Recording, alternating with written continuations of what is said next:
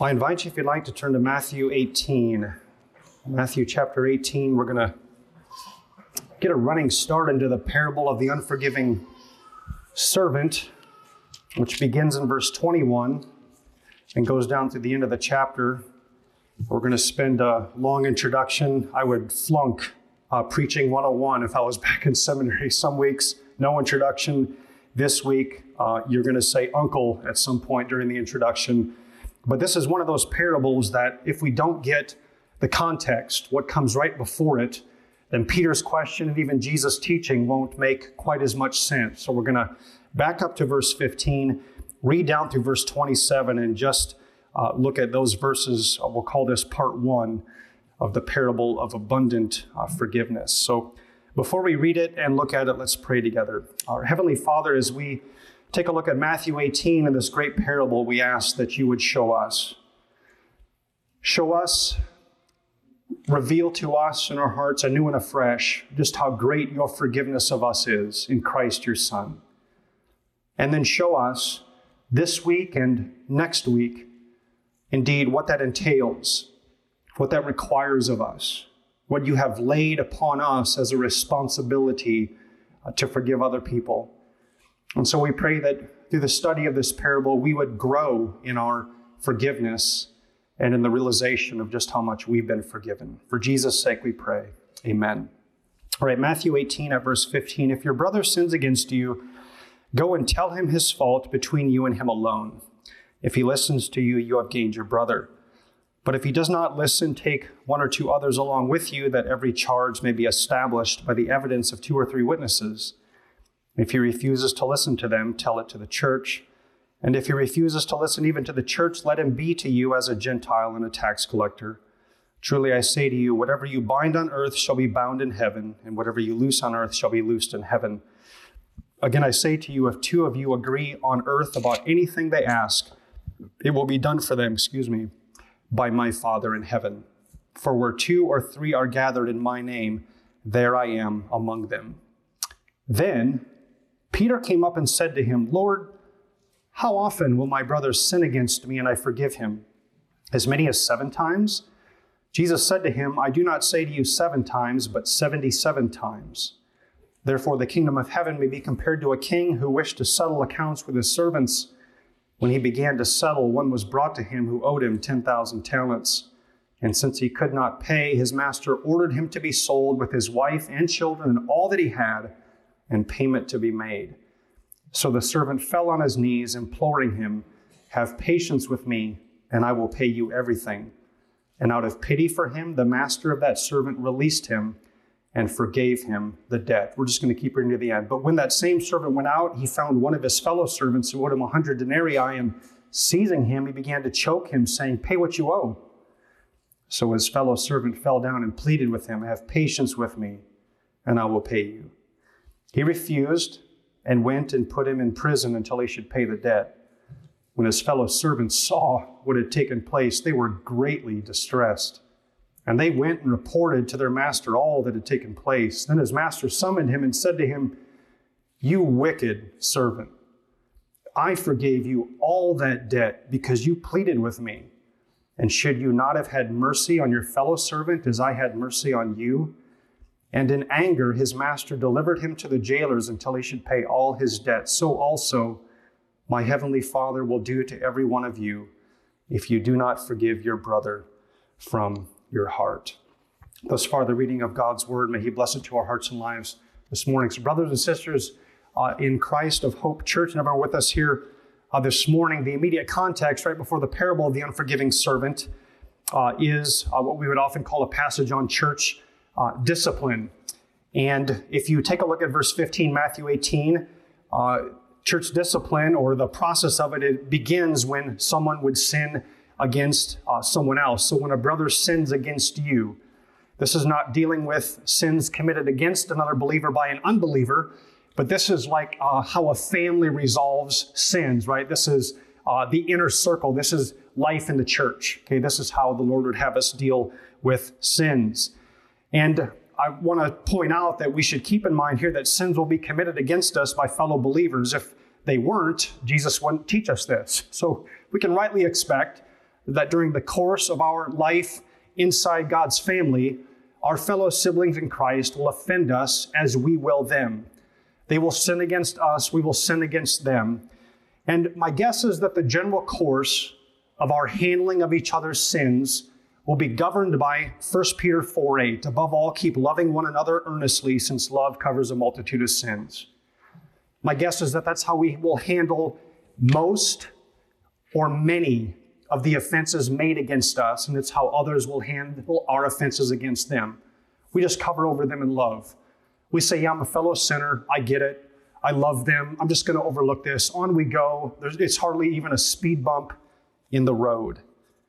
But there comes a time when sin is significant enough, big or grievous enough, or frequent or habitual enough as to offend and give us alarm that we need to deal with it. That we or a believer we may have offended say, hey, look, I think this has to be handled. Like, I really need to work through this. I want to work through this. I can't just overlook it. And if that's the case, then Jesus actually walks us through what this looks like. Notice verse 15, if your brother sins against you, go and tell him his fault between you and him alone. If he listens to you, you've gained your brother. So again, the principle is just keep the sin as small as it was committed, right? Like don't talk about it. Don't gossip about it. Don't go and let the whole world know that someone sinned against you. Instead, just go personally to your brother or sister. Just go talk to him about it. Hey, you said this, you did this, or this took place, and I'm asking that you would repent of it. Like I'm deeply hurt by it. I'm offended by it. And if they repent, you've gained your brother or sister, right? The language of reconciliation. Okay, we're good. I forgive you. Thank you for repenting, and let's move forward, and we can enjoy this great, sweet fellowship. The goal of confrontation in Matthew 18 is always reconciliation, right? Gaining back that relationship. But Jesus goes on in verse 16 to tell us that, hey, it's possible that maybe your brother or sister won't listen to us, right? Or maybe someone will confront us with it and we'll say, no, I'm not going to repent of that. I don't think that was sinful. So then he says, if he does not listen, take one or two others along with you, that every charge may be established by the evidence of 2 or 3 witnesses. So, hey, again, not blowing this up, gossiping, hey, tell the world about this, but grab a couple other people, maybe 1 or 2 people, and go to your brother or sister and say, hey, again, I want to deal with this. I want to work through this. I want our relationship to be restored. I really need you to repent of X, Y, and Z, maybe one thing, maybe 5 things, but they're listed, they're laid out. So it's not some nebulous thing, but it's one believer telling another, you did this, you said this, etc., please repent. And other people are there to establish the charges, right? To listen, to witness this, so that there's clarity, that both sides can be helped, both in explaining and also in understanding. And indeed, if the person repents, then praise the Lord. That's wonderful. But if the charges have been established, and if the witnesses and the offended continue to believe that this is a matter needing to be handled for the sake of the sinner and the sake of the relationship and the sake of the well-being of the church, and the person doesn't repent, then verse 17, if he refuses to listen to them, tell it to the church. And if he refuses to listen even to the church, let him be to you as a Gentile and a tax collector. Now tell it to the church. This is usually making the elders aware of what has transpired, what sin is being dealt with. It's kind of in the hands of the church then to walk through things. And if the offender won't listen to the admonishment, to the rebuke, to the continued appeals from the elders, then the elders proceed with church discipline. And if the person won't repent, Jesus says, here's the ultimate. Treat him like a Gentile and tax collector, which is you treat them like they're not a believer. In other words, the sin is so grievous, so great, so habitual, or whatever the case may be, that on account of their lack of repentance of it, we're not guessing here, right? This is not like, oh, I sped and I don't think it's that big of a deal. I got to speed into, et cetera. No, your profession of faith is actually called into a question. We're wondering, and the church is saying, we don't think that you're a believer at this point, given the fruit of your life. Nobody can know the heart. But unrepentance is the evidence of someone who doesn't believe. The mark of a Christian is what? Repentance. So there's no sin that actually removes us from church life. No sin so significant except that of what? Unrepentance. no more sorrow for sin. And there's actually a case study of this in 1 Corinthians 5 and 2 Corinthians 2, where a man is sleeping with his father's wife, probably his stepmom. And Paul in 1 Corinthians 5 says, it is actually reported that there is sexual immorality among you and of a kind that is not tolerated even among the pagans, for a man has his father's wife. And he said, verse 3, let him who has done this be removed from among you. Just sort of skipping right to the last step of church discipline. Now, what good does it do to remove this member? Verse 5 of 1 Corinthians 5, you are to deliver this man to Satan for the destruction of the flesh, so that his spirit may be saved in the day of the Lord. And then 2 reasons are given for why this should happen. To save the man's spirit in the day of the Lord, right? Let him go through this pain. Put him outside the fellowship of the church so that that pain and that rejection, that difficulty that he'll feel in his flesh, right? The destruction of his flesh is what it's called. Let him feel that so that he'll be brought to repentance, Lord willing. And then on the last day, his spirit will be saved. And then it's also to protect the rest of the church. Verse 6, do you not know that a little leaven leavens the whole lump? So part of that is put the person outside, because if you don't, then that leaven, that yeast, like it goes through bread, other people in the church may think, hey, it's not a big deal to follow after the Lord. We can all just kind of go live however we please and participate in any sins we feel like doing, right? And so for the sake of the church, put the person out. What's interesting is that in 2 Corinthians 2, likely the same person, verses 6 through 8, we're told this, for such a one, speaking likely of that man who was put out in 1 Corinthians 5, for such a one, this punishment by the majority is enough. What was the punishment? Putting him out. So you should rather turn to forgive. Catch that. Forgive him now. Comfort him, or he may be overwhelmed with excessive sorrow. So I beg you to reaffirm your love for him. Wow. Forgiving. Welcoming back. Right? You've gained back your brother or your sister in the Lord. That was the goal. That's wonderful. It took the ultimate remedy, but the goal was accomplished. Now, Peter heard this. The disciples heard this. Peter spoke up, which is normal. And in verse 21, he came up to the Lord. He comes up to Jesus and says, Lord, how often will my brother sin against me and I forgive him? So let's say this happens a lot, where I go to confront him and he repents, and then the same day I do it again and he repents. And then maybe the next time it happens, I need to bring 2 or 3 others, or this goes all the way to the church. How often do we have to keep doing this with a person? Up to 7 times? And then Jesus said, I do not say to you 7 times, but 77 times. Now, numerous commentators point something out here regarding Peter, because Peter may have come across as stingy, but actually what Peter says here is very generous. He's picked up on the mercy ministry of Jesus. Rabbi Jose ben Hanina said, he who begs forgiveness from his neighbor must not do so more than 3 times. Standard. Rabbi Jose ben Yehuda said, if a man commits an offense once, they forgive him. If he commits an offense a 2nd time, they forgive him. If he commits an offense a 3rd time, they forgive him. The 4th time, they don't forgive. That was common Jewish rabbinical understanding in Jesus' day. Forgive 3 times, not 4. So when Peter says forgive 7, he's like more than doubling forgiveness. Again, Peter is extending a lot of grace. And Peter knows something, right?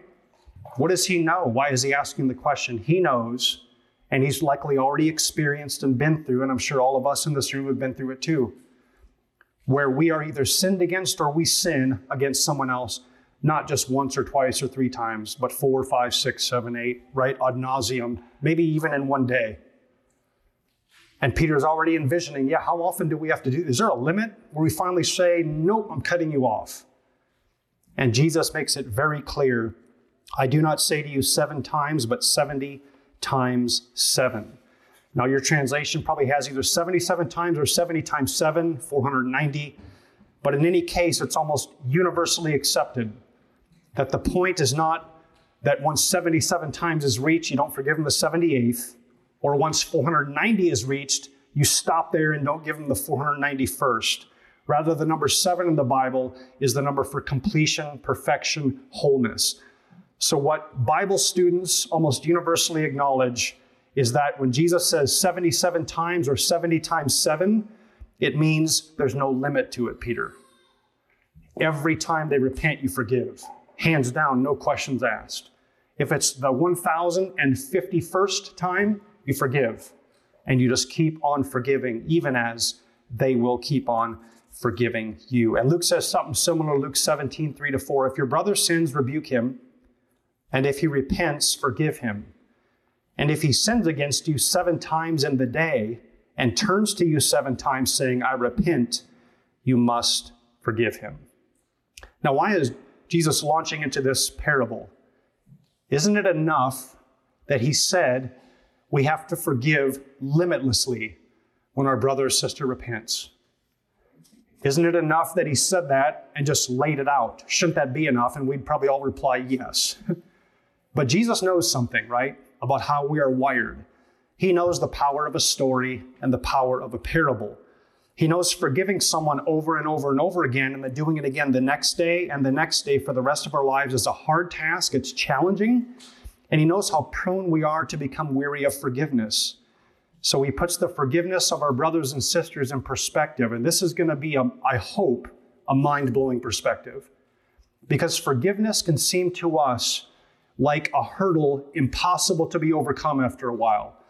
But when Jesus puts it in perspective, all of a sudden, it's a teeny tiny hurdle compared to what we've been forgiven. So I want us to notice 3 things in the parable. We're only going to get to the first point today, the second and third points next week. First, the magnitude of God's forgiveness. How big is it?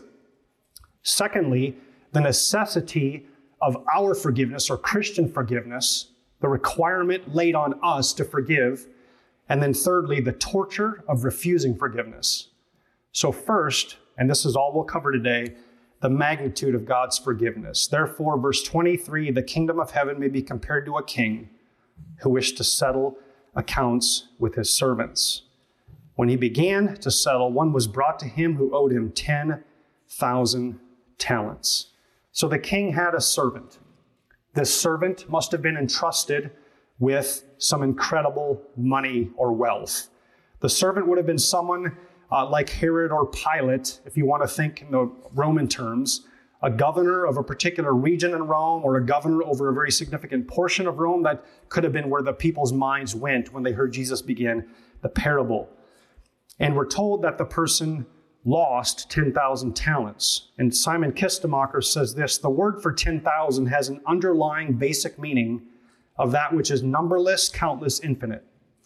The word 10,000, biggest number in the Greek. Moreover, the talent in those days was the largest denomination in the monetary system. So you have the largest Greek number coupled with the largest amount of monetary measurement. By comparison, Herod the Great's annual revenue from his entire kingdom was about 900 talents. That's it. The areas of Judea, Idumea, and Samaria paid 600 talents in taxes annually. Galilee and Perea paid 200 talents, and Botania with Trachonitis as well as Auranitis paid 100 talents. Clearly, the financial minister owed his master a tremendous sum. He owed what is commonly regarded as an unpayable debt. Now, if you have your ESV study Bible, some of you do, they actually have a great footnote trying to help us understand how big this debt was. Here's the note. 1 talent was about 20 years worth of work for a day laborer. Now, in our day, if you figured a 40-hour work week, $15 an hour, boy, inflation's really hitting, a laborer would earn 30 grand a year, and a talent would equal $600,000. Thus, 10,000 talents would be about $6 billion. And if a day laborer were to try to work that debt off, it would take him roughly 200,000 years of work just to make that much money, or about 2,666 lifetimes if he lived every life to 75 years old. So what do we make of this 10,000 talents? It's just unpayable. And that's Jesus' point. The point, maybe not necessarily, will be to add this all up and try and figure out if you can pay it. He just picks a number out there that's so big, everybody in his hearing would have said, no way. Don't even try. Like, you could get all your buddies together and try and come up with that amount of money. You're never going to pull it off. It's just an unpayable debt. R.C. Sproul, to use exact language, said he owed his master zillions of dollars. There's a great reference to how big it is. Now, verse 25, he could not pay, we're told. Since he could not pay, his master ordered him to be sold with his wife and children and all that he had, and payment to be made. Leviticus 25:39 and other passages in the Old Testament make reference to this. If your brother becomes poor beside you and sells himself to you, you shall not make him serve as a slave. He shall be with you as a hired worker and as a sojourner. He shall serve with you until the year of Jubilee. Then he shall go out from you, he and his children with him, and go back to his own clan. It was not uncommon that if you were severely in debt, bankrupt, you would sell yourself into the hands of your creditor to whom you owed all the money, and you would just work for them, you and your whole family, whoever was part of your family. And you would work for them until the debt was all paid off. So the king is going to sell his servant until he pays everything that he owes, and his family is included in the selling. Well, verse 26, the servant hears this, and he's shattered. The servant fell on his knees, imploring him, "Have patience with me, and I will pay you everything." Now, this servant was no dummy. He could do very basic math in his head, and it didn't take him long to figure out that this wasn't going to end well. There is no way I can pay this off. But he says he's going to try, right? So there's the language of fell on his knees is literally to kiss the ground and falling down before a superior. It's the language sometimes used to worship. He says, "Have patience with me, be long-suffering toward me. Delay your wrath. Delay the reckoning. Please kick the can down the road. Give me some time. I will pay you everything." Now, it's impossible, but catch what he's doing. He's remorseful, he's repentant. He is already starting to think, yep, I've done wrong, and I need you to be patient with me, and I'll do the best I can to make this right? That's good. There's nothing wrong with that. But then verse 27 stands out. Something drastic happens here. Out of pity for him, the master of that servant released him and forgave him the debt. Now, out of pity is the language of splanchnizomai, which is the Greek word for inner parts, like heart, liver, lungs, kidney, inner organs, verbed. It's the inner parts, which was regarded as the seat of emotions, turned from a noun into a verb. And so out of his very inner being, this king felt and went out to in compassion and sympathy and empathy. With great feeling and emotion, he had pity on him. Gut-level compassion to feel deep emotion, such as sympathy and empathy. The king was moved. He looked at the servant in front of him, and he saw there ain't no way out. And he saw that his wife and kids, they're going to be affected by this too. He had a big heart. And he looked at this predicament and said, unless I'm merciful, this guy's life is just destroyed unto eternity, basically. He has no way out of this. And so he released him, which is the language of to let go, to dismiss.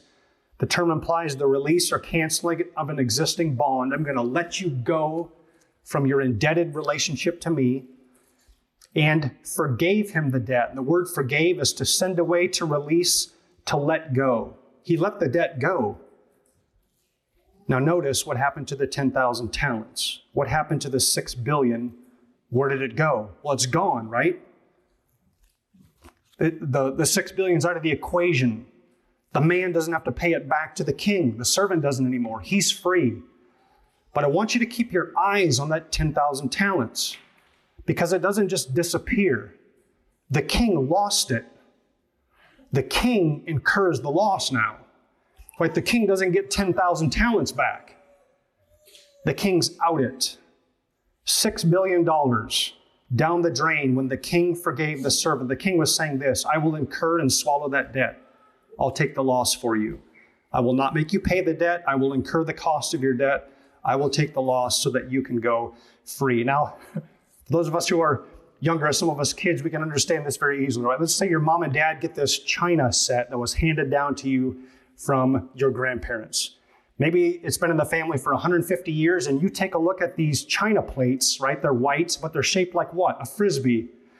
And you know that you turn it upside down. It doesn't have the weight of a Frisbee, but it sure does feel like one, and it looks like it could fly. And so you throw this china plate back and forth with your other siblings for a while, and it's going swimmingly until one of you decides that you're going to drop it. And then it breaks. And your parents come home, and you run to them, and you tell them the devastating news that a china plate, which can't be replaced anymore, which no amount of money can actually buy because it's not made anymore, is broken. You tell them that. And what takes place? Your parents, they forgive you. Now, what does that mean for you as the child? You don't have to pay back the plate. You don't even have to try. You're out of debt. What does that mean for your parents? They don't have a plate. They incurred the loss.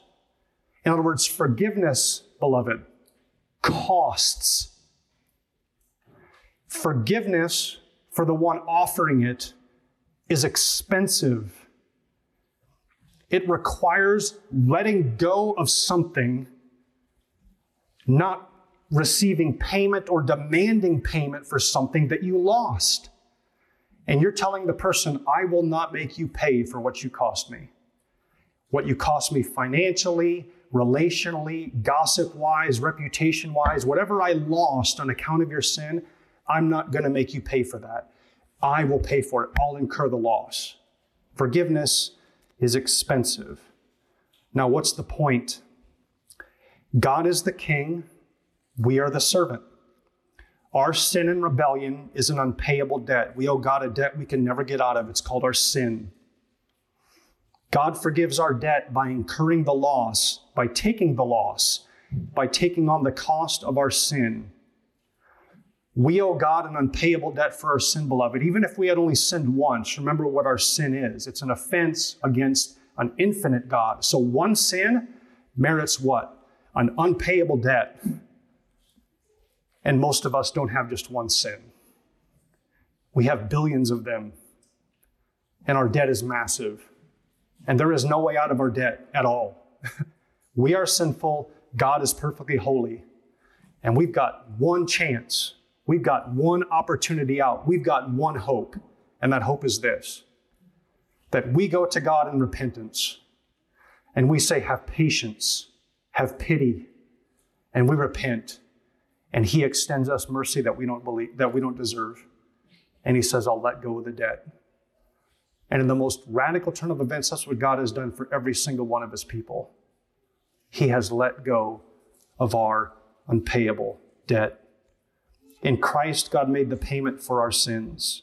Colossians 2, verse 13, God forgave us all our trespasses by canceling the record of debt that stood against us with its legal demands. This he set aside, nailing it to the cross. So what happens with our unpayable debt, all of our sin? Do we have to make payment for it? No. We are off the hook, beloved. We are not required to make any payment for our sins.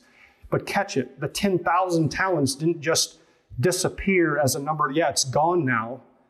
No, the king had to pay for it. Beloved, our sin had to be paid for. God incurred the loss, as it were. He absorbed the cost of letting us go free. And he did that in Jesus Christ at the cross. He's forgiven each of us a debt because Christ paid the debt in our place. The same language that's used of the forgiven here is what Jesus used on the cross. Father, forgive them. They don't know what they're doing. Father, let them go. Father, release them from the debt.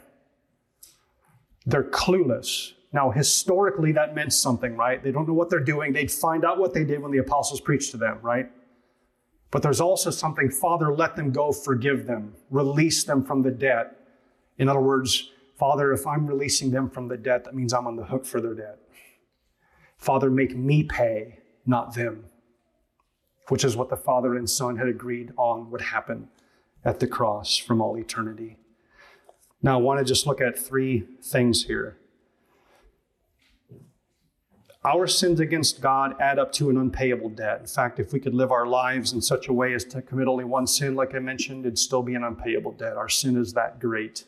We may not think it's that big, but God says it is, and it's because it's sin against God. If we sin against fellow humans, 100 denarii. If we commit the most grievous sins against fellow brothers and sisters in Christ, 100 denarii. You can come up with a lot of unimaginable sins, right? And how horrible they are. And God compares them to 100 denarii, about 3 months' wages. More on that next week. Sin against God, unpayable. 10,000 talents. Massive problem that none of us can dig our way out of. Beloved, God's putting forgiveness in perspective. When we go out into the world, He demands we forgive. Why? Because we've been forgiven a debt that we could never pay. Imagine having a banker come and forgive our mortgage and say, no problem, just don't worry about it, right? $100,000, $200,000, $300,000 wiped clean.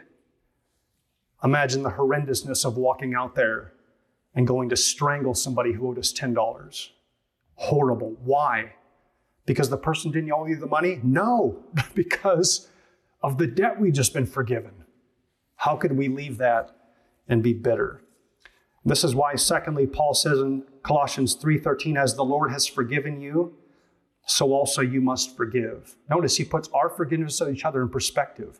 As the Lord's forgiven you, the vertical dimension first, right? 10,000 talents forgiven. That has to inform, it has to govern. It has to change every aspect of our relationship with other believers. We can never look at forgiving another believer the same way when we learn that we've been forgiven an unpayable debt. In Ephesians 4:32, forgiving one another as God in Christ forgave you. So let me ask this, we'll close with this. Who do you need to forgive?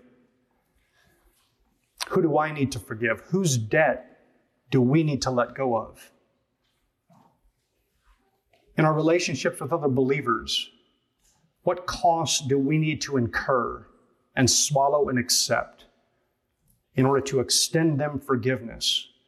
Because God has swallowed the largest debt ever in the cross of Christ, His Son, to extend us forgiveness. If you're not a believer, or if we're thinking about those who aren't that we're going to be talking to, our loved ones, family members, coworkers, a lot of people in the world think that forgiveness is something you earn. You bring something to the table, you merit it. But what I want us to see here is that there's only one way that we can get out of our debt with God, and every human being has this debt. We're born with it. We're conceived in it. We come into the world in debt that we can't get out of. And there is only one way that we can get out of it: God's mercy, His compassion and mercy to us in Christ. And so if you sit here this day, not a believer, you're in debt, and you're going to pay. And let me make no mistake, you're going to pay every last penny. And it will never end. There's one way out. His name is Jesus. And if you trust in Him, if you believe in Him, if you accept God's mercy towards you in Christ, your debt is paid, and you don't have to pay a penny. He will have paid the whole thing. And I strongly encourage you to believe in Him, to accept His payment, so that you can be delivered from having to pay for the rest of your eternal existence. Let's pray.